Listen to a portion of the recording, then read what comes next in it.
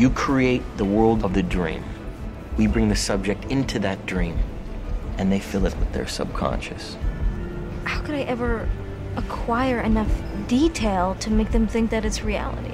Well, dreams, they feel real while we're in them, right? It's only when we wake up that we realize something was actually strange. Let me ask you a question. You never really remember the beginning of a dream, do you? You always wind up right in the middle of what's going on. I guess, yeah. So how did we end up here? Well, we just came from the, Think about it, Ariadne. How did you get here? Where are you right now? We're dreaming? Scott, if your life had a face, I would punch it. Yeah. Wait, what? Let me ask you something. Why would you make the point of saying someone's not a genius? Do you think I'm especially not a genius? Veronica, why are you pulling my dick?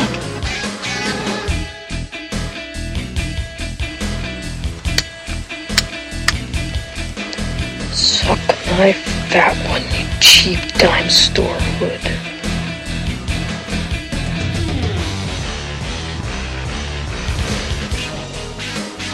Andy! You goonie! Hello, everyone, and welcome to another installment of the greatest moments in the history of forever. I'm Zach. I'm Matt. And this is episode number 95, Inception, Part 1. Yes, that's right, and it's a big one. Yeah, honestly, this is probably going to be our most ambitious undertaking, and yes, I am including the 3-part True Detective series that we did way back when, which was pretty ambitious. We had a lot to say, but... Yeah, people desperately trying to forget that series. But Inception, obviously, there's so much to talk about. It's one of the most insane things probably to ever be at that level of mainstream. Yeah, I mean, I think... We're talking about a movie that made, close to $900 million, and it's one of the most Wrap your mind around that. Imaginable. Yeah, I mean, I feel like I can remember this movie coming out, and we probably talked about it for weeks afterwards. Honestly, when I was kind of doing some research, obviously we watched the movie. I watched it a couple of times, took a lot of notes, but doing some other general research online, it kind of had like a big feeling of nostalgia for me, just in the fact that it's hard to really remember things that captured the conversations of the day. Like the zeitgeist was a buzz with this one topic for like such a long period of time. I mean, I get that Star Wars and Avengers, those movies are probably, they make more money than Inception, and people are big fans of them, but it's just like, I don't know if there's like this kind of in-depth like thought going on where people are coming up with insane theories and arguing and debating and like finding clues and going back and studying it as if it's like some text from ancient times. It's like, yeah, it was very like a cultural moment, and it's like we don't get like a lot of those, right? I mean, like. You kind of think back to when TV was a little bit different, and I mean, I know it still kind of works this way with HBO's programming, but like when Sopranos was on week to week, I just feel like Monday morning everyone was abuzz about what happened. I think we talked about in our Sopranos episode. Right. Yeah. So for us personally, I feel like Inception was the closest thing to maybe True Blood for what dominated our conversations. It definitely was like that time period in my life. I probably talked about Inception more than any other movie, and was this and Scott Pilgrim. Yeah, well, and the only one that I can even compare it to as far as like big chunks of my time spent talking about would probably be a few years earlier when I was really getting like deep into like some Donnie Darko thoughts, like theories and stuff. But it kind of sucks now. I feel like I go on year stretches without being into something that much. Yeah. Well, and then once we revisited Donnie Darko already on the podcast, and now we're doing Inception. which we didn't even intend to be a 2-part episode until we actually, started getting into Once it. you We're like, holy shit. Get that conversation going again. You're like, okay, this is starting to spiral. Yeah, wildly that's out of my control. whole thing. It's like we did Donnie Darko, and it's like now we're doing Inception. It feels like you're pulling an old lawnmower out of the garage and trying to get it started again. Yeah, and you're I will just say, pulling on that motor over and over, and then finally it kicks over, and then all of a sudden you're in that Inception mode, and you're down the rabbit hole of theories and discussion points. With Inception, it's like, I mean, when I saw it in theaters, obviously completely blown away. Saw it multiple times in theaters, bought the Blu-ray immediately, watched it a bunch of times. But I did need like a break from it. I hadn't really watched it in quite a while, but I was ready to jump back in. Yeah, I actually watched it probably about a year ago or so, and it was my first time in a long time, and I was like, holy shit, this movie is good. Right. I remember we were doing our old podcast at the time. Okay. Back at the end of 2010, and we did our best of the year lists. And I believe, as we are wont to do. What did you have? The Social Network or Black Swan? I had number one. Social Network. And I think our former co-host Brian Bell / current buddy. I think he had Black Swan, and I had Inception. What a year! Yeah, and we've done all three now on the podcast. It was a great time right around that 2009, 2010. Yeah, I mean, there was also like probably about 10 other really top quality movies in that year, and somehow The King's Speech won Best Picture, but I don't want to go down that road. No, not again. But 2010, Christopher Nolan film, $160 million budget, which seems pricey. Small. I don't know. I mean, for what you see on the screen compared to how much the movies are now. Yeah, he can stretch $1. I mean, his movies always look incredible. Yeah, well, one of the cool things about this movie is that there's only about 500 CGI effect shots in it, which for a movie of this magnitude is really low. Well, one of my favorite things about him as a director is he makes really big movies with minimal amount of CGI. Yeah, I mean, if you compare it to, like, I don't know, like the superhero movies and stuff, they have well over 2,000, and this was just at about 500, and, you know, they wanted him to do it in 3D, and he said no, and it just, you know, really, for that reason alone, stands the test of time as, like, actually looking great. Do you think, we're really winding down on the 3D thing? Yeah, I think so. Not nearly as many releases now. Yeah, because I just think people realize that, you know, it doesn't really look great most of the time. Yeah. It's just a stupid money-making thing. Remember 3D TVs were supposed to be a thing for a while? Yeah, that died pretty quick. See ya. All right, so let's get into it. The Hans Zimmer score for this movie is just, like, off the charts. Yeah, he pretty much seemingly does the scores for all the Nolan movies, right? Most of them, yeah. And, yeah, I mean, it's the music is just, like, so loud. Yeah, and I do feel like this probably was one of those movies that started that trend of just like the dun dun bang, you know. But like, it's never been more effective. Now famous for like the Sicario 2 Soldado or Day of the Soldado trailer, whatever that is. That first trailer for that movie. Every time the trailer comes on, it's like, it's so menacing, right?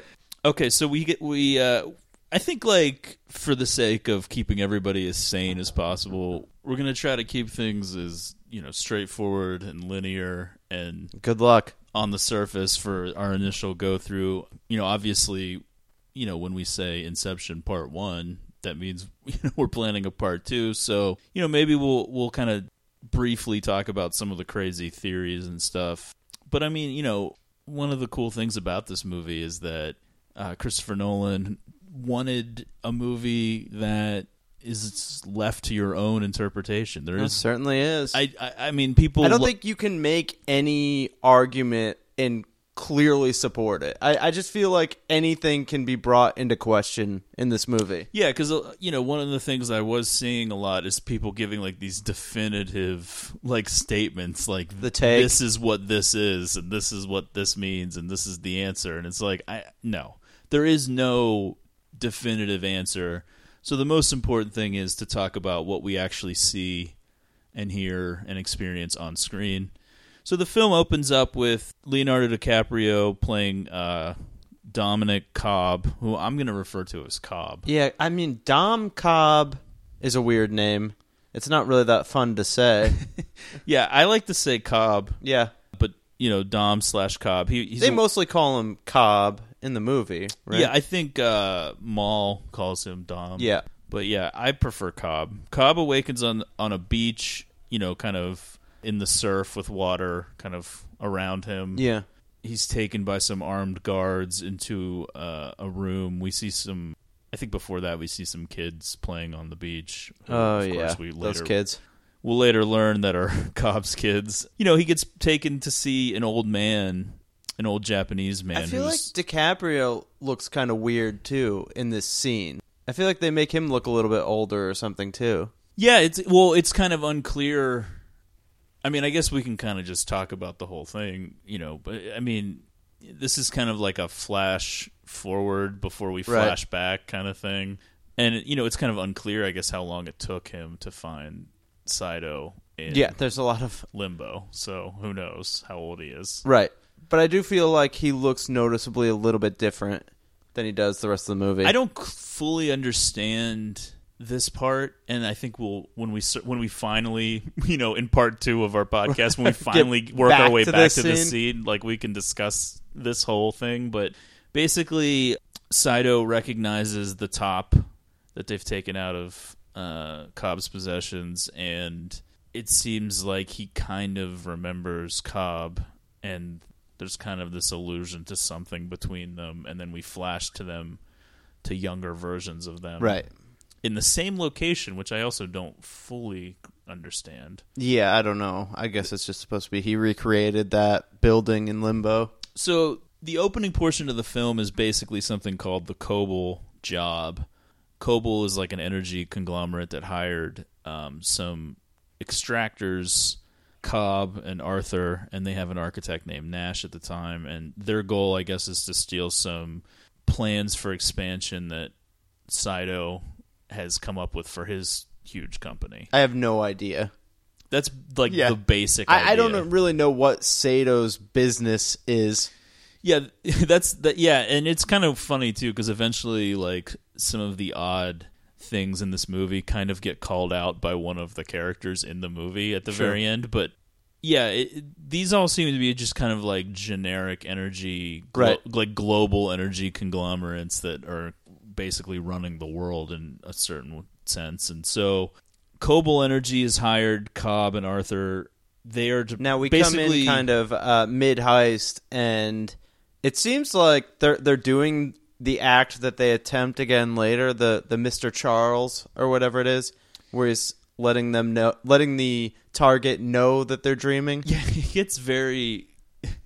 This movie is so insanely complicated, and even like the things that should seem somewhat straightforward then get further complicated by things that the characters do and introduce at various points. But basically, Cobb and Arthur are extractors. They're performing corporate espionage using experimental military technology to infiltrate the subconscious of their targets and extract valuable information or secrets through a shared dream world. So basically, you have a target, and then you set up a situation where you're able to enter their dreams and steal information from their mind. That's the basic idea of what pretty handy these characters technique are to doing. have. And over the course of the film, not a lot of explanation for the actual technology. You no, kind of got to buy it. Yeah, That's fine. It's not a sci-fi movie. Yeah, sci-fi movies that work best, I think, kind of don't worry too much about the explanation of their, special thing. They're like they're just going to throw Deus you Ex into Machina or whatever. This technology exists, and these guys can use it. Yeah, like, for example, like in Looper, like, there's no explanation as to what this thing is sends people back in time. It's just a thing, and it works. And then that's it. And then there you go. Good. So Saito is their target. As we said, Kobol Energy wants Saito's expansion plans. We kind of cut back and forth between Cobb and Arthur awake at some sort of gala in tuxes, and they're in this like giant kind of mansion on the ocean or something. We're not really sure what this place is. It's kind of got interesting Asian architecture, and there's a lot of people there, and everybody's very dressed up, and they're working on a plan to extract Saito's information, and then we're cutting between that and then a room in an apartment with Cobb, Arthur, and Saito asleep, while a riot seems to be unfolding in the streets outside. You are like, what the hell is going on? Not even even not knowing what's happening, you have a loose idea of what the movie about. It's about dreams, and you're getting the fact that these dudes are dreaming. They're sleeping, and we're probably in a dream. But the catch here is obviously where this riot is happening. That's also a part of the dream. But when you're first seeing it, you're like, where would they even be doing this mission that this like riot is going on in the streets? Well, yeah, and that's like kind of the cool thing about this movie is that you're kind of just thrown into it, and then over the course of the 2 hours and 28 minutes, you're basically catching up to speed with what the fuck is going on. And I think for the minority of people that didn't like the film or, you know, reviewed the film poorly or something, I just think some people never quite caught up. Like, they just were confused from the first moment and never quite grasp the twists and turns, because, you know, eventually, well, they're coming at you quick. Yeah, I mean, basically the idea here is that the gala that they're at is a dream within a dream, but we don't know that until, you know, it's revealed, you know, it's kind of like this big moment, you know, later on down the line.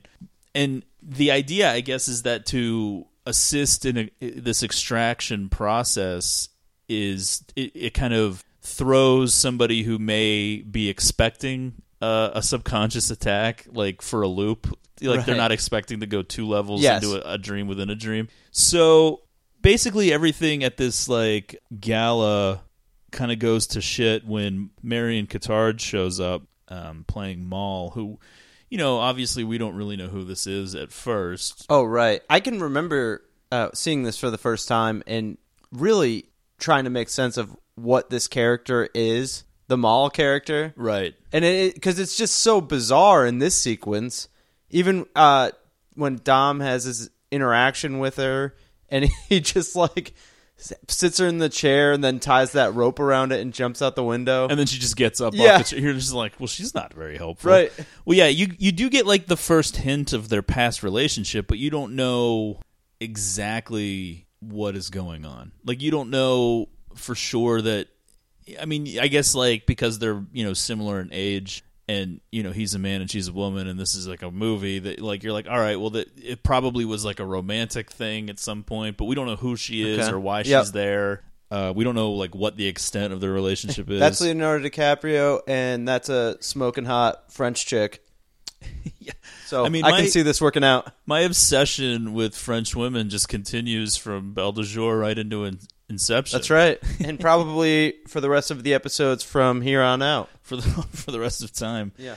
Back in that apartment room is where we see Nash, and he's the one who's awake, and he'll later be identified as the architect for this particular mission, who I guess is like the person who designs the world within where the dream takes place. Yes, known off screen as what, Lucas Haas? Yeah. Interesting. Kind of a random person to be in this. Kind of pops up in a lot of things, but not a star, certainly. So eventually I'm just going to keep referring to it as like the unspecified gala dream. Please, yeah. Eventually, Maul seems to betray Arthur and Cobb because she kind of is with Saito and they have guns, and this is where they kind of take Arthur, who's Joseph Gordon-Levitt. They kind of take him like hostage for a second, and we learn, they kind of give us the information now that if you die in a dream, you wake up, but pain is in the mind, so Maul shoots him in the knee. So he doesn't wake up, but he's Maul, actually in pain. Truly evil. How dare you? But, Cobb grabs a gun and shoots Arthur so that he wakes up and he's back in the apartment, and then the dream that Cobb is in starts to collapse because I guess that Arthur is the dreamer. This is something I almost don't even want to go down this road because I can't. Well, I did, when we get to the big mission later, I did specify who, I made a note of who was the dreamer for each level. Scene. Because But yeah, the idea... Arthur's the dreamer at this level, but the level above was Lucas Haas's dream. Correct. Okay. Yeah, whoever... It's very complicated to me because they never fully explain the idea of what the architect does.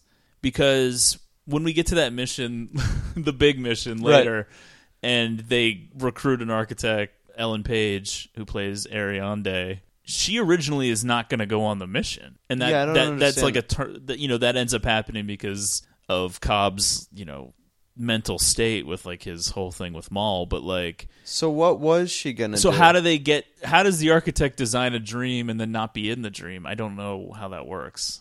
I don't even really understand how they design the dream. Yeah, I don't know what they actually do. You know what I mean? Yeah, I know. Because at one point it seems like she has drawings, right? It's like, he's like, did what, you do they build look at the drawing or what? Well, when they're in that like snow level or whatever, he's like, did you build in like a backup tunnel or something? And she's like, yeah, I did. Well, no, because Eames does. Oh, Eames right. is the one that yeah, because it was his dream in that level. Okay. I know. Yeah. Some of but that kind of goes into like the science fiction logic where we're at some unspecified time in the future where all of this technology is possible, and they do give us tons of exposition and explanation and backstory to explain things, but there's also a ton that's like left out and that you just kind of have to roll with. Yeah, that's fine. So the first level of the dream kind of collapses, and this is all, we kind of get the introduction of the idea of the quote kick, which is like the thing that wakes up a dreamer from one level into another. They kind of can't get Cobb to wake up, so they push a chair over that he's sleeping in the apartment in the in this right. first level. And it's pretty cool the way it's shot, where he's falling backwards slowly and the water seeping in, and then within the dream world, it kind of comes flooding in, and that world just washes away. Yeah, I mean, obviously, scientifically, people definitely were nitpicking how dreams are portrayed in this film, and obviously, I mean, that's just a really dumb road to go down. Yeah, that seems fun. But I did see that people were like, this particular aspect was done in a way that is totally realistic, and that is how you perceive, if you're awake and something is happening to you, or if you're in the waking world, something's happening to you while you're sleeping, it gets processed by the mind and plays out in a different way within the dream. So him getting pushed into the bathtub and the water hitting him is kind of like the water crashing through the world that he's in the second level of the dream. So now everyone is eventually awake in that apartment, which it turns out is scuffle ensues. Well, it turns out it's an apartment Saito owns in secret. It's kind of like a love nest. A scuffle ensues. They kind of are under. They're kind of using the Saito, ruse. A lot of faith in his mistress or whatever. She would never. And yet we're here. Yeah. Well, yeah, they're kind of going with the ruse that they're actually awake. Right. The kind of the idea here is that the first level of the dream is almost like an insurance policy where they can kind of strong arm the information out of him because he believes he's awake and that he could be killed. But unfortunately, it is funny at times during this movie where Cobb and maybe some of these other characters, they kind of act like there's some sort of level of class to their criminal activities. But at times where they just completely break down and he goes full on criminal, he's just tell me the combination. It's always a fun twist at those points. Yeah, so I think at this point we're kind of cutting into Cobb, Arthur, Nash, and Saito all being asleep in a train. Yep. At some point and here, we realize, they're still dreaming. Yeah, Saito reveals that he let them into his subconscious as an audition. This is when some unknown kid on the train kind of puts headphones on the sleepers, and this is our first introduction of the Non Je ne regrette rien performed by Edith Piaf. Piaf? Oh, okay. Yeah. Will kind of be a recurring song, which I think we'll talk about more later. Maybe we heard this song at the start of the episode? I don't know. I was thinking at the end. All right. Yeah. But it turns out that the carpet in the apartment is not correct, and Saito has his face against it when Cobb is trying to strong arm the information out of him, and so it reveals to Saito that he's still dreaming, Whereas initially he was kind of like, this was an audition for you and you fucked up, but now he's kind of impressed, but we kind of don't get the full story of that. So I don't really know like what the deal is with that Asian kid, like kind of assisting them on the train. Yeah, who knows? I don't know where they hire him. He's just some rando that is. They're like, hey, we're gonna do this weird dream thing. Here's some cash to help us, or it's whatever. Like the kid from Temple of Doom. So basically everything kind of collapses, and they don't get the information that they're looking for. Cobb, Arthur, and Nash all are awake on the train while Saito is still asleep, but tensions between Cobb and Arthur kind of bubble up over Maul's appearance in the dream. It seems like they're kind of hinting at maybe Cobb's inability to control the situation like he should be able to.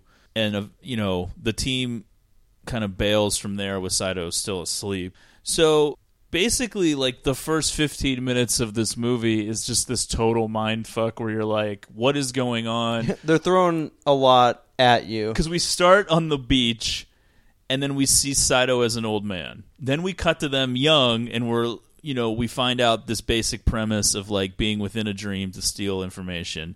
Then we cut to... Plus you have this weird twist with this whole Maul character. Yeah, Maul shows up. Right we out don't know of who the that gate. is. Then we cut to the apartment, which we think is where they are asleep, and they've connected themselves together into this shared dream world.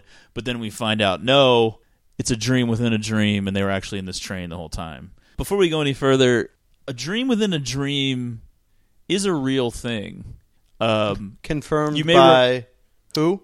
Science. Okay. You may remember, if you've listened to our Picnic at Hanging Rock episode, I think our opening clip is the dream within a dream line. But who is the dreamer? Yeah, very prevalent through Twin Peaks dream stuff.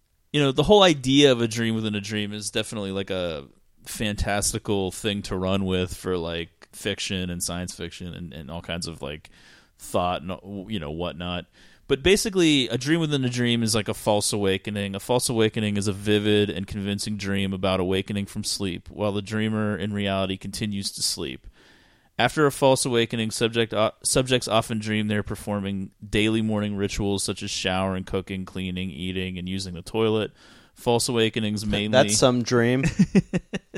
Mainly those in which one dreams that they have awoken from a sleep. That featured dreams take on aspects of a double dream or a dream within a dream. I guess so I've had a dream within a dream. You've never had that. I think I've probably had it like once or twice. Yeah, I feel like I vaguely remember having that happen a couple times in my life. It's something that... Like get up and like shower to go to school or something, but then I wake up and I'm like, oh wait, I really have to shower now. And at the start of that, if you had remembered waking up from a dream that had... from a sleep that had dreams in it at the beginning of that dream. Yeah. The one of waking. So, like, it is something that can happen. I mean, I can't remember the last time it ever happened to me. But it is something that gets used in pop culture quite often. Like, right. Because I think at some point they invented the idea of, like, let's trick the audience with a dream. And then people got so used to that. And it's like, what about a double dream? Like, they're still dreaming. Yeah. But this is like the extreme version They of wake that. up in bed again with someone else. But what about... I love this whole thing, though, with the dream within a dream, like how much power they continue to have. They have like a lot of control over the situations the deeper they go. I just feel like, how do you control this thing where you go like to the second level and then... you have that technology in the dream to hook everybody up again and go to the next level. Well, I guess what we're supposed to take from this experimental military technology that kind of introduced the idea of shared dreaming, I think part of the idea is that if you enter this thing, like, they strap into that machine and they go like instantly to sleep. Right. I think it's like that's part of whatever the technology is. Yeah. Because they say that they created the technology for soldiers to like be able to like kill people basically. Yeah. Okay. In their sleep, and that way they get used to doing it or whatever. So like, and they could get like stabbed and stuff, and it wouldn't really actually do the damage to them. Right. So it's kind of almost like a video game, but like a virtual reality video game or something. But Yeah, I mean, I think that the lucidity of these dreams is something that people have always kind of questioned because it's kind of like that's not really how dreams work, et cetera, et cetera. But I do think that, like, if you're going to take that leap, I so agree. to speak, I know. Which they I'm not here to nitpick the movie, but... Aren't you? Well, I probably am. Okay, so at about 16 minutes into the film, once off of the train, Cobb spins a top for the first time in the film. It's the same top that we saw at the very beginning of the film that old man Sato seemed to recognize. It eventually tips over, and later we'll kind of find out more about this, but this basically reveals to him that he is no longer in a dream. The top is Cobb's, what we find out is called totem. Right. Which is basically like an object that a dreamer has to like make sure they're no longer dreaming. Yeah, I would love to see like we only see like a max of 3 different totems, really. Yeah. I would love to see what else people use for this. People have like the whole idea of the totem is such a big part of this film. Obviously, if you've seen it, you understand why with the last shot of the movie and everything. And so much is talked about and debated about these totems, and I don't want to go down every single avenue of that right now because a lot of that hasn't been revealed yet where we're at in the movie, but it's just kind of this, it's almost like this perfect invention by Nolan here to always have this kind of trick in the plot where it makes the viewer think one thing, but at the same time everything you know about it might be wrong anyway. So right. It doesn't. That's how almost the entire movie is. It's almost like everything we learn and know ends up kind of being debatable by the end anyway. But the totem is like kind of the symbol of that, and then obviously the choice to end the film on. It's supposed to be that thing that answers the question not just for the characters in the movie, but also for the audience, where it's like, wait, how do we know we can believe that this is really happening? And then at a certain point in the movie, you basically lose that basis, that grounds to stand on. Yeah. So we get a quick phone conversation with his kids. This kind of reveals more of Cobb's backstory. One of the kids asks about Mommy, and he says, Mommy's not here anymore. We've been over this. Now, does this conversation feel real to you? No, nothing. That's kind of the crazy thing about this movie is like almost nothing at any point quite feels right. Right. There's always some weirdness to everything because it's like, where is he? Yeah. How do the kids have this phone number? I know. Nothing feels normal at any point. Like, it's so strange. His whole backstory, too, of what we're supposed to believe, I don't know. I guess it's supposed to be one of those things where it's like, he's a criminal, he's a wanted man for some crime, he fled the country. But it's like, he's able to call his kids.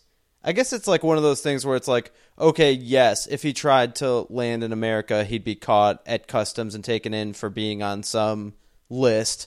But they're also not like, it's not like a massive manhunt or anything to...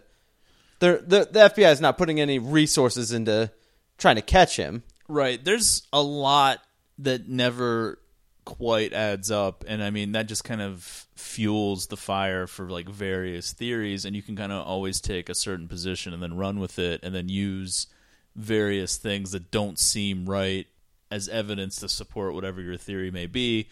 And I do think, once we kind of get to like some of our overall thoughts at like the end of all of this, we can kind of reference some of these things. But for now, let's just kind of go with what we see. So basically, Cobb and Arthur are attempting to flee Tokyo via helicopter from the rooftop of their hotel. I guess this is after their whole mission didn't really work. Right. And they're kind of openly talking about how the company that hired them is now going to be after them to try to kill them. Pretty quick turnaround. Basically, yeah. Well, what they're involved with, I guess, is so illegal that these giant corporations can't risk like loose ends for these kind of things. But then it's almost like, well, wait, wouldn't they have just killed them if it did work too? Which at that point, it's like, why even take the job? Yeah, I mean, I don't know. There is like a like an animated short that's like a prequel Oh, okay. on the Blu-ray. I will say all the stuff with COBOL engineering does not feel real to me. Well, it plays into some of the big theories that Saito set the whole thing up in the first place. True. Or that all of these missions aren't real and there's like a secret mission the whole time that Yes. you have to kind of figure out and all that kind of stuff. But, okay, so they're surprised to find Saito waiting for them. It seems Nash has sold them out. He's like, Saito's waiting in the helicopter. And Saito reveals that he wants them for a seemingly impossible job, Inception, which is planning an idea in a person's subconscious that wasn't previously there. Saito wants to break up the energy conglomerate of his dying competitor, Maurice Fisher, by having Cobb infiltrate the dreams of Fisher's son and heir, Robert, and convincing him to dissolve his father's company. In return for this, Saito promises to use his power and influence to clear Cobb of a murder charge, allowing Cobb to return home to his children. I mean, that's kind of a lot to process right there, but I mean, this can't be like a 4-hour episode. So so Arthur's, resistant to this, but Cobb Arthur really doesn't want to get involved in this mission at all. He's kind of like, at every chance to get out of the conversation, he's like, can we just not do this? And Saito's even kind of willing to just let them go. Right. And Arthur's like, yeah, well, we should just go then. Yeah, but are they being genuine or are they playing a part? I don't know. That's a good question.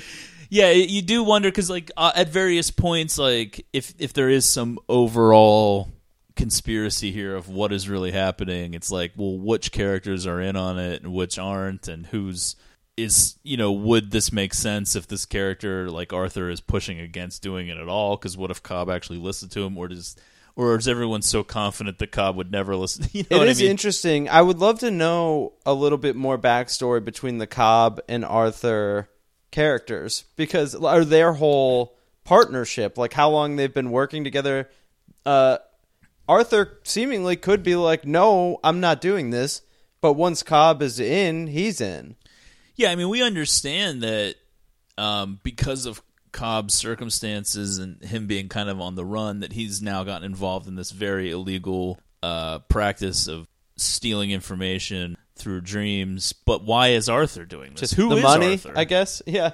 Arthur, while portrayed as kind of like the pure character, when you really think about it, he must be just a straight-up criminal because he doesn't really have an excuse for why he's doing this stuff.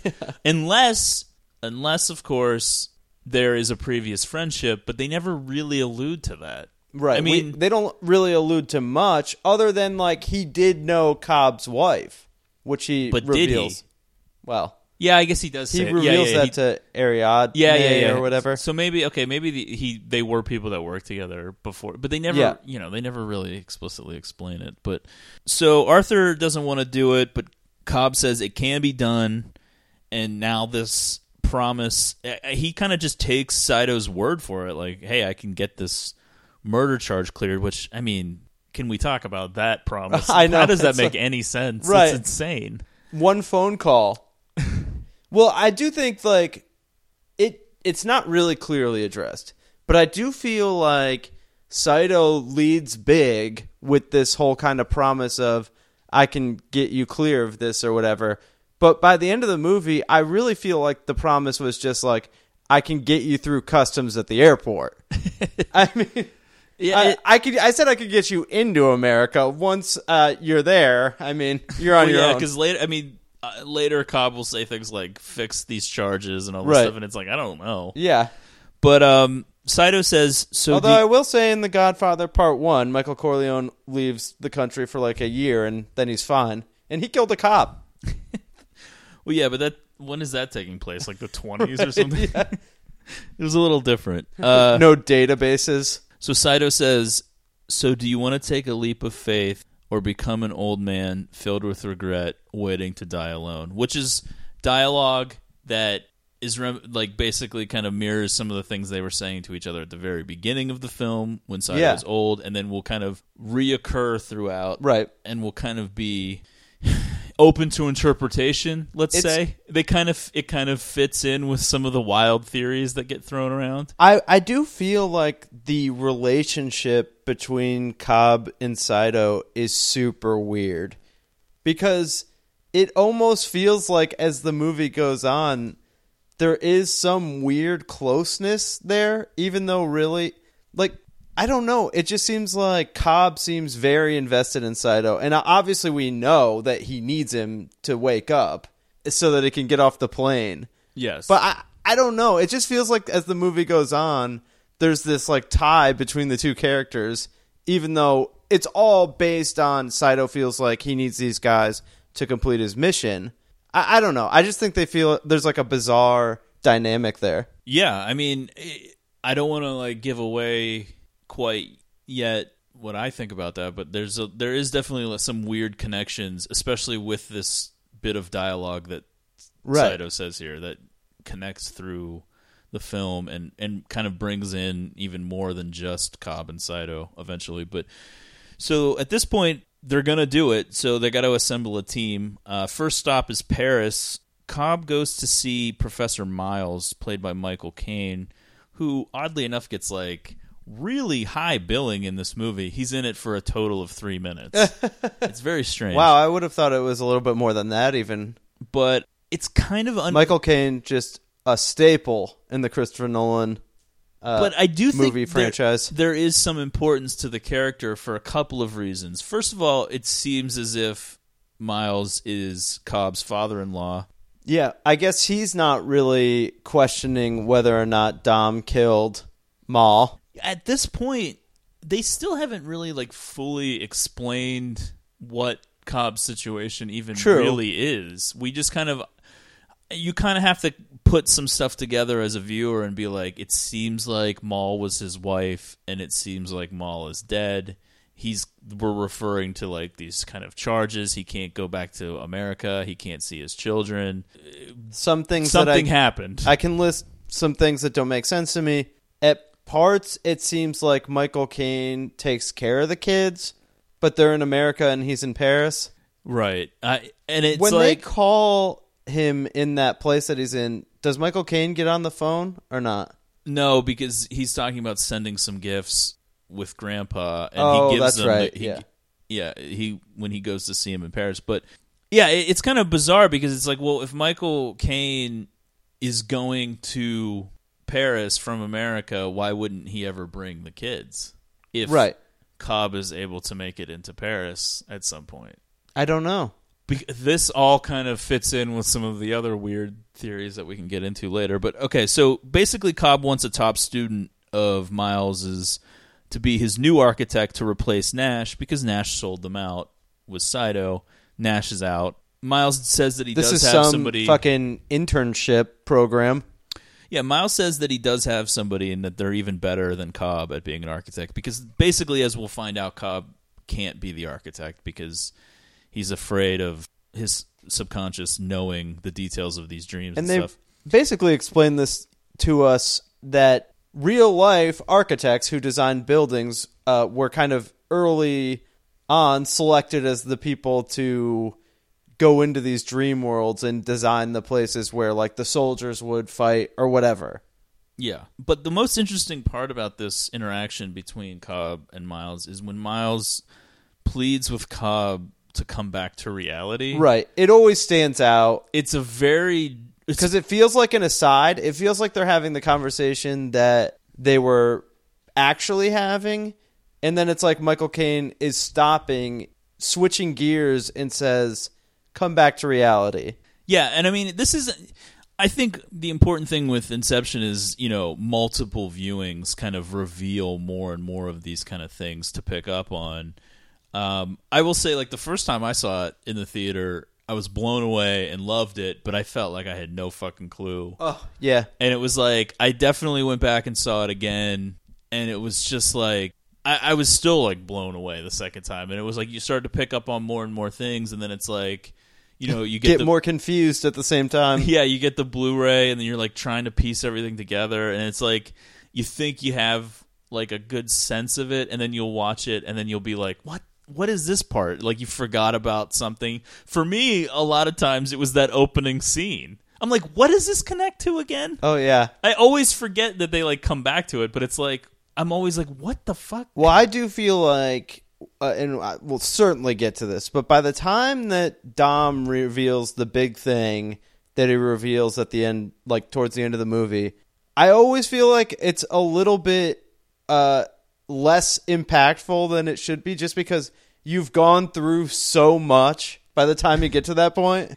Yeah, well... But then it's kind of like, and then you sit back and think about it, and you're like, geez, wow, fuck.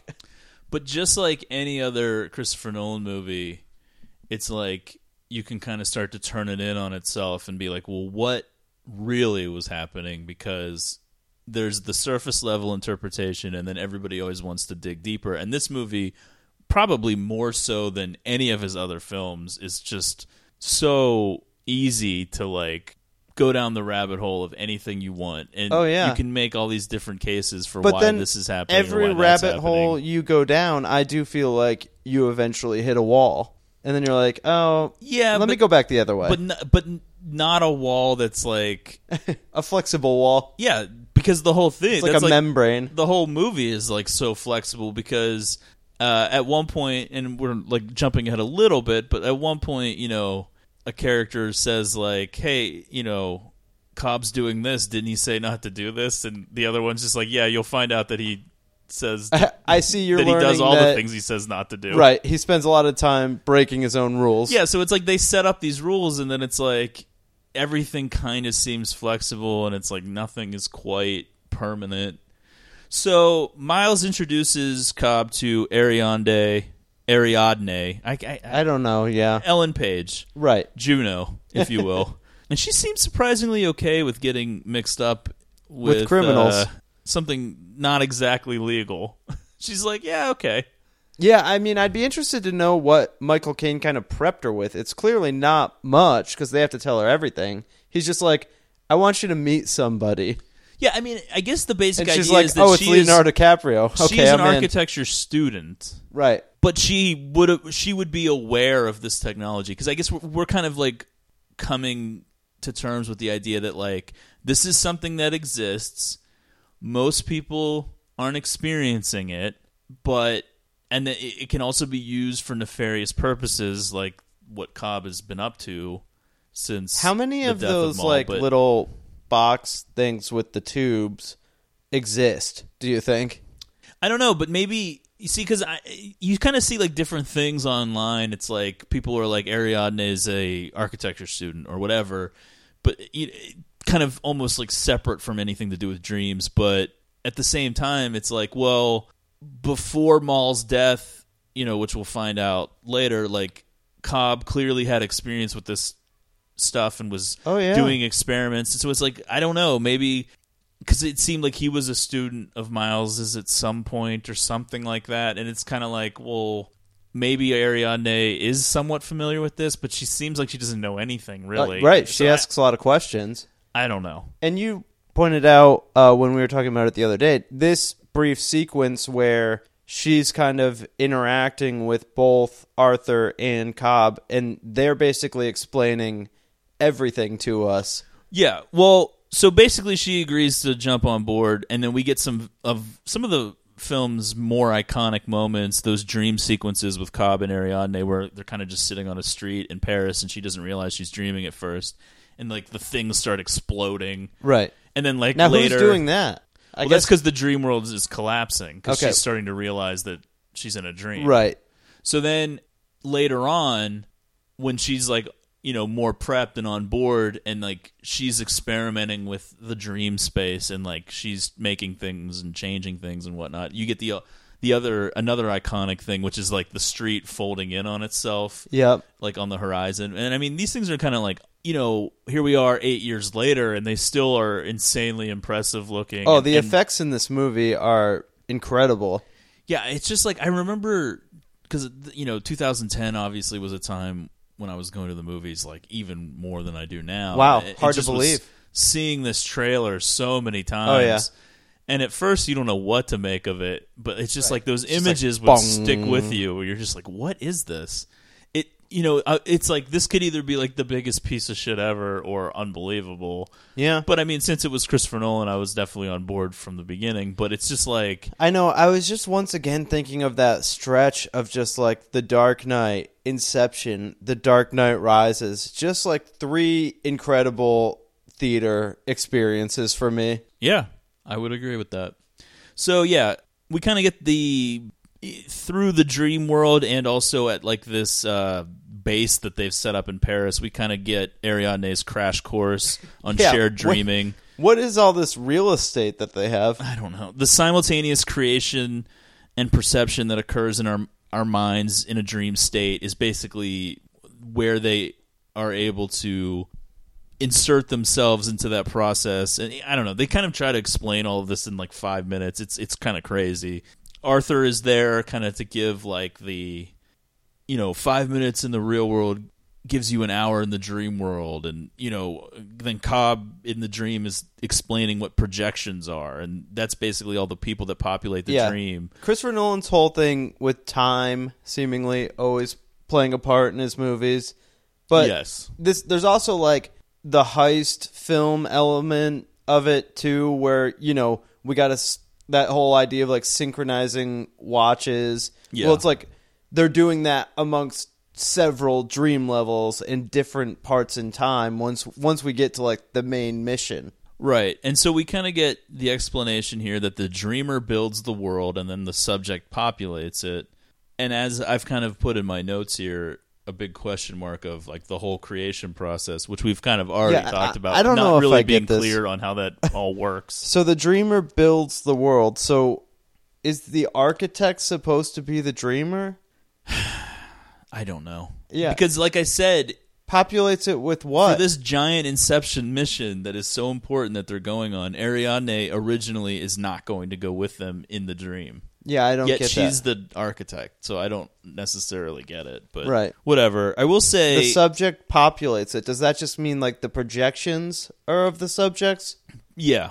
And whatever is going on, like their idea of... If like a specific person is in it, it would be their idea of that person. And Okay, right. whatever they know is what their projections know. In other words, if I had a dream and you were in it, and in real life you knew something... some detail about something and I didn't know that you knew it, you in my dream you wouldn't know it, right? Because if you were the projection. Now if this was the shared dream world and it was you, then it would just be you. But if it's a projection, then it only knows what I know or that I know that you know. You know what I mean? Yeah. Like either way. And that seems like kind of what a loser an that would inane, be in your dream. That seems like kind of an inane detail, but it kind of is important when you start factoring it. Maul crashing the party at all. Yeah, seriously. I will say, I have like 28 pages of notes for this stupid movie, but I was like, should we just spend 40 minutes talking about how Marion Cotillard is like the most beautiful woman on the planet? Well, it's always a good conversation starter for us. I knew who she was because I watched the Oscars every year, and I was familiar with her for winning Best Actress for a couple of years prior. But I mean, I didn't really have like a big familiarity with her. Oh, I guess maybe this was my first interaction with her too. And I was just like, good. Interaction. I was like, what's up, Marion? MC. Saw her on screen. Same initials. Looking good. But yeah, you do often talk to the television well, as if it talks come on. back. Yeah, it's like, good Lord. But I will also say that Ellen Page looks really cute in this movie too. She does. Just thought I'd throw that out there. Yeah.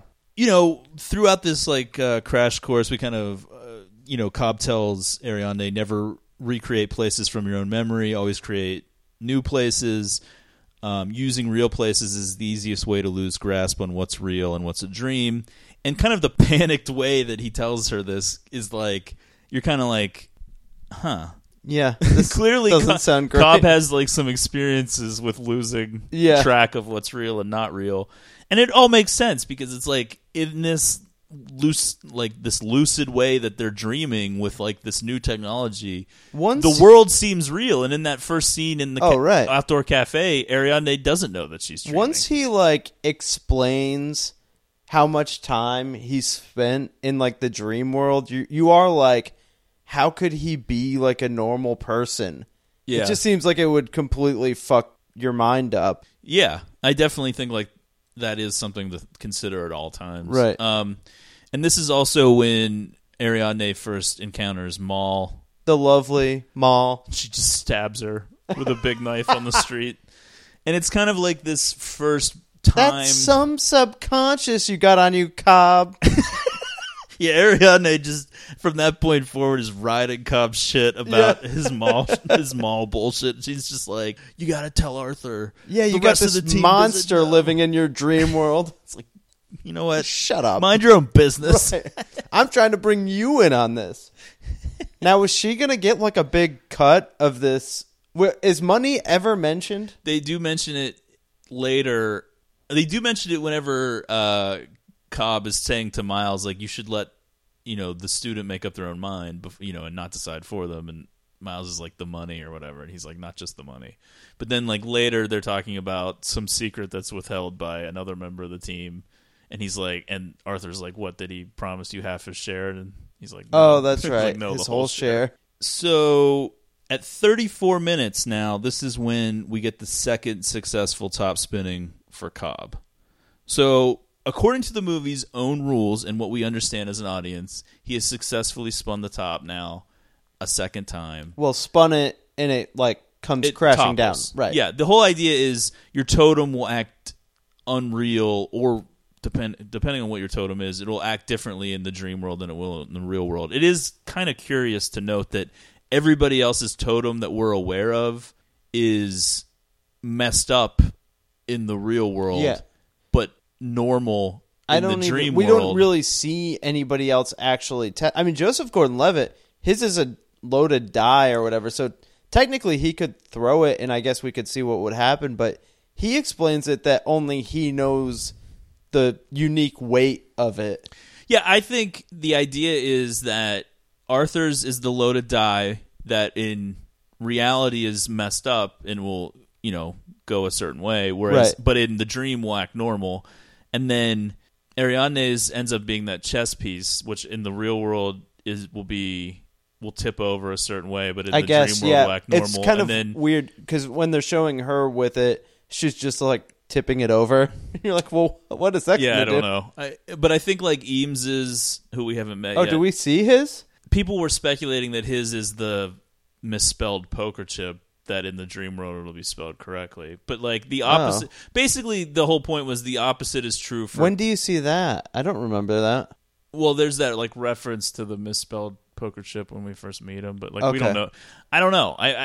I would say it's inconclusive that is actually his totem, but this is what people were saying. And gotcha. Okay. And I can buy it. I just wasn't Cobb's remembering is the it. only one that acts unreal in the dream and acts real in real life, whereas everyone else's is the reverse because they mess something up and then it acts normal in the dream. I don't know. Now, when he's explaining... Oh, I guess it's Joseph Gordon-Levitt that explains the totems, right? Yeah, like only you can know what makes it unique. Like you can't let anyone else touch it and then learn it because then they could project that knowledge. Because that's what I was talking about with like your projections. Like you don't want... Because basically all a totem... This is also what's interesting about this movie that I think people forget, is that if you always know what makes your totem unique, you can't use it to determine if you're dreaming. You can only use it to determine if someone else is dreaming. Right. Because That's you true. know what's weird about the totem. And I think people kind of often overlook that when it comes to Cobb and his whole quest throughout this film is basically... Well, we'll get to it. Okay. Let's not go down that road right now. So the second stop after Paris is Mombasa, which is, I guess, in like Kenya. And it is weird. This crew quite spread out. Yeah. They make it all over the globe. Yeah, they filmed this movie all over the fucking planet, really. And they track down Eames, played by Tom Hardy, who's basically like a con man, identity forger, thief. When this movie came out, I had not seen Joseph Gordon-Levitt in a while. And Tom Hardy, I didn't really know his work at all at the time. And it's like, these go on to be two of the bigger actors over the next several years following this movie. Yeah, this definitely was like a springboard for some people. So they need Eames for his ability to be an identity forger. more so than the thief aspect, but, as an audience, we're not really clued in on what he's going to be doing at what this he point. even does. But Eames takes Cobb to Yusef, who's like a chemist. He can... After ridiculous chase scene, right? Right. Yeah, I was going to get to that. Okay. So a chemist who will be able to concoct a powerful sedative for a stable dream within a dream strategy. So this is where we kind of learn the idea, at least like a partial bit of like the explanation of how this all will work. Like you can't if like they're gonna go after this Robert Fisher to get into his dreams to convince him to break up his father's empire. It's not like they can just in the real world like run up to him and tackle him and hook this machine up to him. Right. You know what I mean? There has to be some there has to That be would be some fun, though. sedative involved and all this kind of thing. And basically the whole part of the idea here is, and this kind of speaks to what you were talking about as far as like your level of control, like the deeper you go down. I guess like the sedative is what is supposed to help, this special sedative that Yusef concocts. So they needed a special chemist. But yeah, during this Mombasa sequence, Cobb ends up being pursued by Kobol Energy henchmen throughout the streets. Now, of all the sequences in the movie, there's two that I don't love, and this is one of them. I understand that maybe this is the point where it's like we never know if someone's dreaming or not, and this whole chase thing kind of feels like projections coming after or whatever. But I just feel like it's super not great the way that it all works. They go on this kind of ridiculous chase sequence that ends with Saito like picking them up, and it's all kind of based on this idea that like Cobol Engineering is sending these like armed people to go hunt down Cobb and just murder him, I guess. Yeah. But it feels a little out there. Yeah, well, the weirdest part, like, I don't know, I guess, like, it just depends. It's like there's a certain amount of suspension of disbelief, just in general with this movie, so it kind of is like, if you're able to buy into all this dream stuff, I guess you're able to buy that that's so important that this company that hired him and he failed, they need to kill him now. There isn't a whole lot of explanation given, but the weird part to me is definitely Saito just arriving out of nowhere. But yeah, I mean, obviously these anonymous henchmen kind of chasing him down through the streets of Mombasa feels very similar to the way that the projections will chase intruders in dreams, which we learned about, with Ariadne earlier, and then we'll see later throughout the film. It feels very similar, and it kind of becomes hard for even a viewer on the outside to differentiate. So then you have to think if you were like the character in it, if you were the person involved in it, it becomes very hard to differentiate between what is real and what is a dream. Meanwhile, Arthur tutors Ariadne about architecture and architectural paradoxes. He tells her Maul is dead, and what you see in the dreams is just Cobb's projection of her. So yeah, we've kind of already talked about that. Cobb tells Yusef, the chemist, that he wants to go 3 levels deep. Saito reveals he is now part of the team and coming on the mission too, because he wants to ensure that everything runs smoothly. This is like his big thing, his big investment. He's going to come. So they take a little trip down to Yusef's basement, and there's all kind of these... a really not great scene going on down here. It kind of reminded me of like the opium dens of like From Hell or something. It's just like all these people are like on cots in a basement in Mombasa. It's like, what is happening in the world? And it's like, what do these people do? They come here every day? Yeah. So basically they come for a couple hours every day, and basically, they end up getting like 40 hours a week in this dream world or whatever. And as this old man kind of says, he's like, the people come to be woken up. The dream has become their reality, which I don't get. Tons of people point to as like the most pivotal line in the entire film. Right. And it is like a little obvious because it's just like, who is this guy? And he's just saying it like almost right to the camera. And it's like, the dream has become the reality. And I do think that there is kind of this recurring idea of choosing your reality. Right. But what if after the credits, Cobb just woke up in bed with Maul, and that was like the real end? If she was nude, I would be completely down with that. Yeah, that ending. would be a lot of dream. people. I was reading through like old posts on Reddit and stuff, and a lot of people pointed out that is what they thought the ending was going to be. Oh, really? And then all of a sudden, it isn't that, and they were kind of like shocked by it. But people specifically were like thinking that they were going to wake up together at the end, and it would have all right. But so Cobb tests out this sedative in Yusef's basement. We kind of get some flashes of Maul, a train. When he wakes up, it's kind of clear that he's like losing his grip on reality. And right here, we're only 10 minutes later from the last time, but at 44 minutes into the film, Cobb attempts to spin the top, but is unsuccessful due to being interrupted by Saito. Embarrassed. Yeah, kind of like shaken a little bit by this. It's almost like he doesn't want Saito to see that he needs... like he's that desperate to like he can't tell what's real anymore. Right. But it should be noted here, and it didn't take it. I didn't pick up on this until probably the second, third time, whatever, through this movie. It's like we don't see another attempt of the top being spun until the closing shot of the entire film. So we're only 44 minutes in. He gets interrupted. So as far as we know, I mean, we never get any real confirmation that he ever is woken up again. So what was the last time that he went to sleep, though? In Yusef's basement. Well, couldn't it have been before that? Because it's not like he spun it. Theoretically, yeah. But well, that's the thing. Knows? I'm just saying you don't really know any of this stuff. I don't really know what that would even tell us. Well, there's only been 10 minutes since the last time he successfully... Well, 10 minutes of film time since the last time he successfully did it, so I don't know. But it does become like... But then you're like, okay, so he went to meet Ames...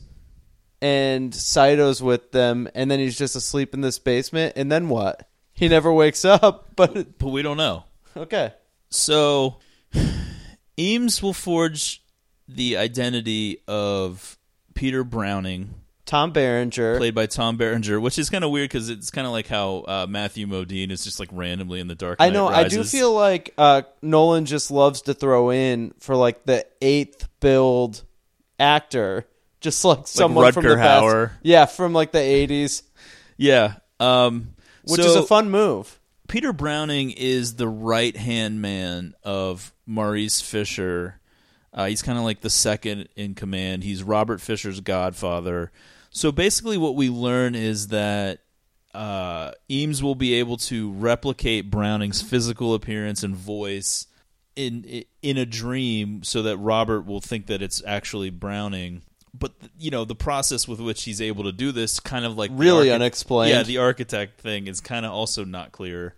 And frankly, at this point in the movie, not important. We don't need it. Yeah. So it's like, why not throw, like, shape-shifting or whatever, like throw something else onto the mix. It's like, we're in at this point.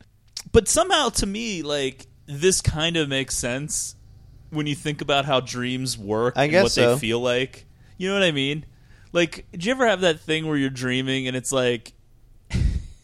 I feel like I get this a lot, where it's like somebody is in your dream and you know it's this person, but they don't look like that person or something like that.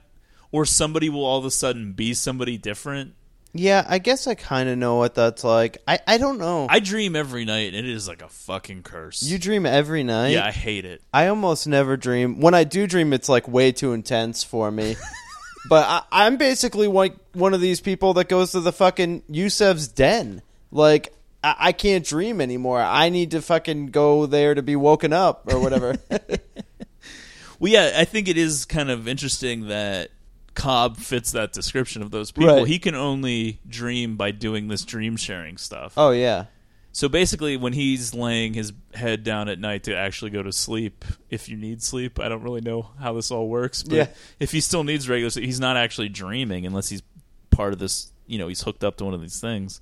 But basically, Eames will impersonate Browning and suggest ideas to Robert in the first level of the dream. In deeper dreams, Robert's projection of Browning should fall in line with the suggestions that Eames has already provided. So basically, if you set something up in the first level of the dream, then hopefully the projections in the further levels will carry on that idea. So basically, it will feel like to Robert that he's giving himself the idea if they can go down far enough. You know what I mean?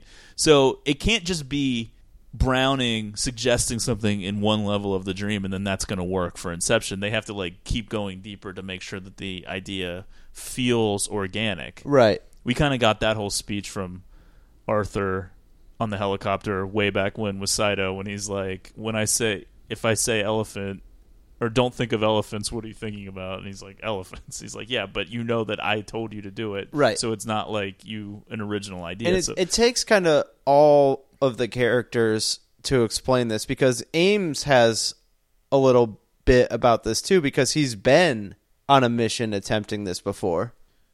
Has he? Yeah, he says that they tried to do it, but the idea didn't take. Oh, yeah. Yeah, it seemed like Arthur was the only one that was like completely Can't a do non-believer. Right. Everyone else is kind of like, yeah, I think it probably could work. So then they go to like a brainstorming session back in Paris, I guess. And it seems like the crew casually slips back and forth between a dream world and reality every now and then, I guess to give themselves more time. And it's kind of an ingenious thing that they don't really harp on, but it's like if you need more time to do something, if you're able to like go into a dream where you have control of yourself, and you know it's not just like watching a movie like most dreams tend to be, but like it's a lucid dream where you're like controlling things. It's like, why wouldn't you just like slip in for 5 minutes and then you get an hour? So it's it's great. It works perfectly if you need more time to plan something, which I guess is what's happening here. Ariadne creates her own totem, which we kind of talked about already. It's like that pawn from like a chess set. And she starts designing the levels of the dream, and then Cobb starts going off on his own solo dreams, semi-secretly. Sometimes Yusef is in the mix. I don't know, like, what putting him Cobb under is for even some doing. reason. Yeah. But it's like clear that Maul is kind of hanging over everything. So this is whenever they kind of break down this idea of like this multi-level dreaming going 3 levels deep. They say that on the first level of the dream, based off of like a 10-hour flight, is basically how they're trying to set this all up, that they'll be able to get 1 week in the first level of the dream, 6 months in the second level of the dream, 10 years in the third level of the dream. Now, obviously, none of this plays out like that. I mean, it all kind of seems like until the very end when the fucking van is going off the side of the bridge, it all seems like it's all happening in the same amount of time. Yeah. Like, there's no... I mean, the whole idea that I don't even know why they felt the need to say this. Wait, like, they think that in the first level of the dream, it's 1 week? Correct. Which... It seems like which is it's why 1 hour. Well, no, they do address it because they're like, when Eames is like, I'll just wait it out then because it's too much danger whenever the whole thing gets revealed. He's like, no, you can't because these projections will break in and kill us by the time. By trying to wait out a week or whatever. That's how much the sedative will give them. That's not necessarily how much time they'll actually be in there. Oh, yeah. But when you think about what that means for time discrepancy, when you think about how long they're actually in any level, it's like, well, it seems like the time difference should feel like more from one to the other, but it kind of seems pretty synced up for a while. Right. Until eventually the whole Until thing. the end, yeah. But, you know, whatever. I mean, clearly you have to, like, kind of give it some... Suspend some level of disbelief. You can't like get stopwatches out, and I mean, it's like it'd be ridiculous. Although you did do that, and it's written down on the 27th piece of that paper. So Ariadne comes across Cobb hooked up to a machine and sleeping on his own. She just kind of connects and joins in. She kind of wakes up in an elevator, passes an empty bedroom, which we'll later find out is Maul's childhood bedroom. Then comes to Maul and Cobb together, kind of, I think, in like their living room of that last house that they own together, and that is like, I mean, I guess Cobb has like constructed this in his dream world, this whole little elevator thing. Correct. Basically, he has set up a elevator mall with shrine. Different floors of. No, it's more of all of his regrets, like all of the moments that he can't quite come to terms with. But like whenever that's a fun elevator ride. Yeah, it seems like he's doing this to keep, like, when I say doing this, I mean like these solo dreams and kind of sneaking off and doing this is, if he can't dream on his own, he's basically just doing this to himself to keep the memory of Maul alive. And he's almost like torturing himself. But I will say that when Ariadne first comes across them sitting together, or Mal and Cobb sitting together, and they're looking at each other, but then Mal turns and looks at the camera. That scared the shit out of me. Genuine scare. Right. And, Marion Cotillard, so beautiful, yet there is like a frightening quality to her where you're kind of like intimidated she immediately. Seems like she could beat some ass. So Cobb, when he sees that Ariadne showed up, he's like, Cobb goes over to the elevator and he's like, what the fuck? And he takes Ariadne up to the beach. I will say quickly, when I was reading about this, and I'm sure you read about this too, that originally Nolan's concept for this movie was that it was going to be more like a thriller, like a psychological thriller. And that scene with Marion Cotillard doing that look, it has kind of that Kubrick feel. Yeah. Carry on. So they go up to the beach in this dream, and Mal's with the kids, and we never see the kids' faces. We've seen them pop up now in various dreams that Cobb's been in, including the opening sequence on the shore of the subconscious, yes. The whole thing at the very, very beginning of the film. But we never see the kids' faces. Ariadne realizes that they're not really dreams, that they're memories, and Cobb is basically breaking all of his own rules, creating things from his own memory rather than creating new things. He takes Ariadne up to his last moments at home with his kids, whenever, I guess, Mal has died and he's fleeing the country, and he has that last moment where the kids are in the yard and he wants to see their faces, but they don't turn around in time. We learn that his kids' names are Philippa and James, and I'm just like, Philippa. You're left thinking, Cobb's kids' names are Repug. LOL. Yeah. But then Ariadne, while he's kind of... Cobb is kind of just waxing poetic there in his own fucking bullshit, and Ariadne just runs back to the elevator. Oh, yeah. And she's like, I gotta see what's in the basement, because she knows that, like, based on the way that dreams work and the way that, like, you create, like, a certain jail or safe or secret place, it's like whatever's in that basement is going to be the fucked up real moment. Dark. And on the way down, she passes a train, and at this point, you're watching the movie, and you're like, fuck, these trains keep popping up. It's like, that must mean something. Yeah. And the basement is basically like a hotel room, and it's all like, all the furniture's like knocked over, and there's like broken wine glasses. And you're all like, kinds what of the shit. hell happened here? Which really is never revealed, right? Because, well, if this is from that last night... Mal did it. Okay. We see what it looked like from Cobb's perspective eventually. Yeah. Okay. And it was fucked up when he got there. So she did it that to make the it look room. like a fight happened. Oh, that's right. Yeah. Jesus Christ, man. Well, I'm always like, why is she in the hotel room across the building, like the adjacent building? Dude, that I don't know. So that's what I was thinking of. It's like, if she's across, like in the other building, why would this room be fucked up? I don't know. So Mal is in there when Ariadne shows up, and they kind of have this weird confrontation. And this is where we first hear Mal's riddle. You're waiting for a train that will take you far away. You know where you hope this train will take you, but you don't know for sure, but it doesn't matter. How can it not matter where the train will take you? And you're like, Mal, that riddle stinks. Yeah.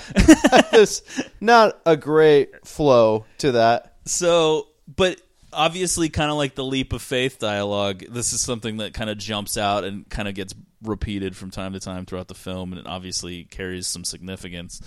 And so basically Ariadne is like, fuck, bro, you got Mal in a prison of memories. This isn't healthy. This is going to fuck everything up. This does seem fucked up.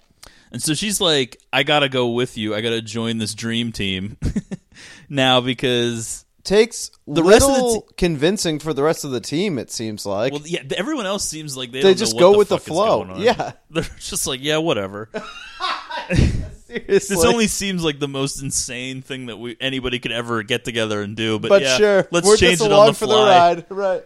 So even like Saito, who you think would be like, I'm not paying for this bitch. well, even no, even if he would just be like, well, hey, what's the deal? Like, even if he isn't like against it, he'd at least want to be like, well, could you let me know what's happening? Right. But all of a sudden, it's time. It's Cobb like does. I will say that when they wake up from the elevator thing, like the two of them, I'm like, that's a fucking awkward wake up together. It's like, so a lot of weird shit going on in your mind, huh? A lot of problems going on in there. I will say, and this maybe speaks to the whole thing that like Cobb is dreaming the whole time, but it's definitely a Cobb show at all times. He calls all the shots.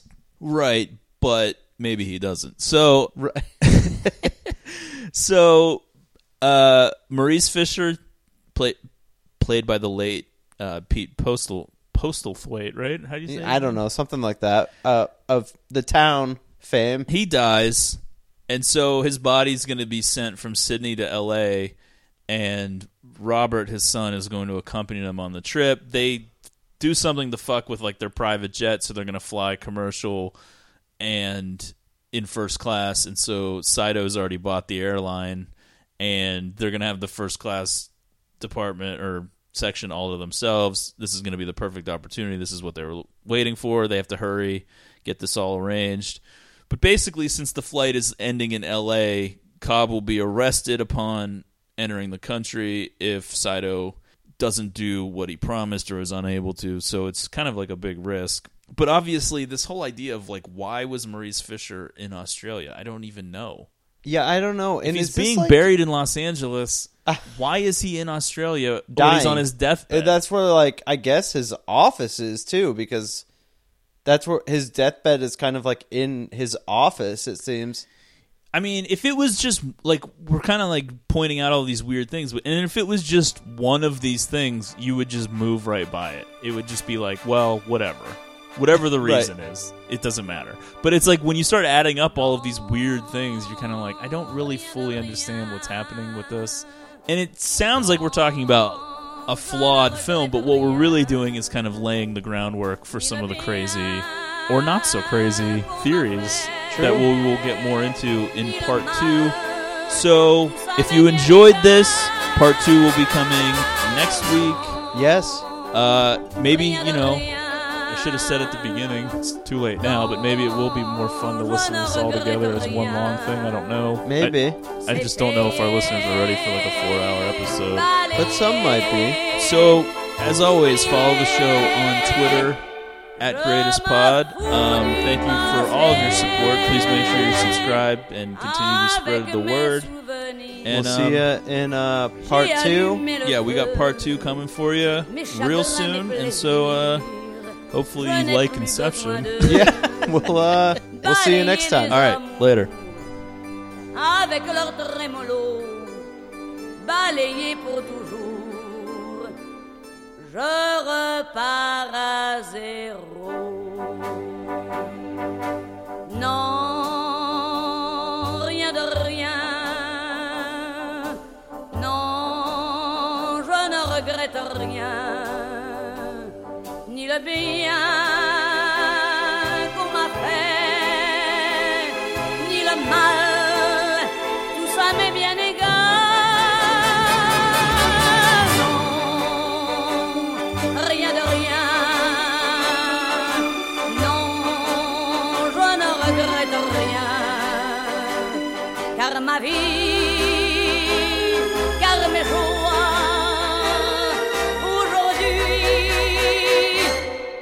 ça commence avec toi.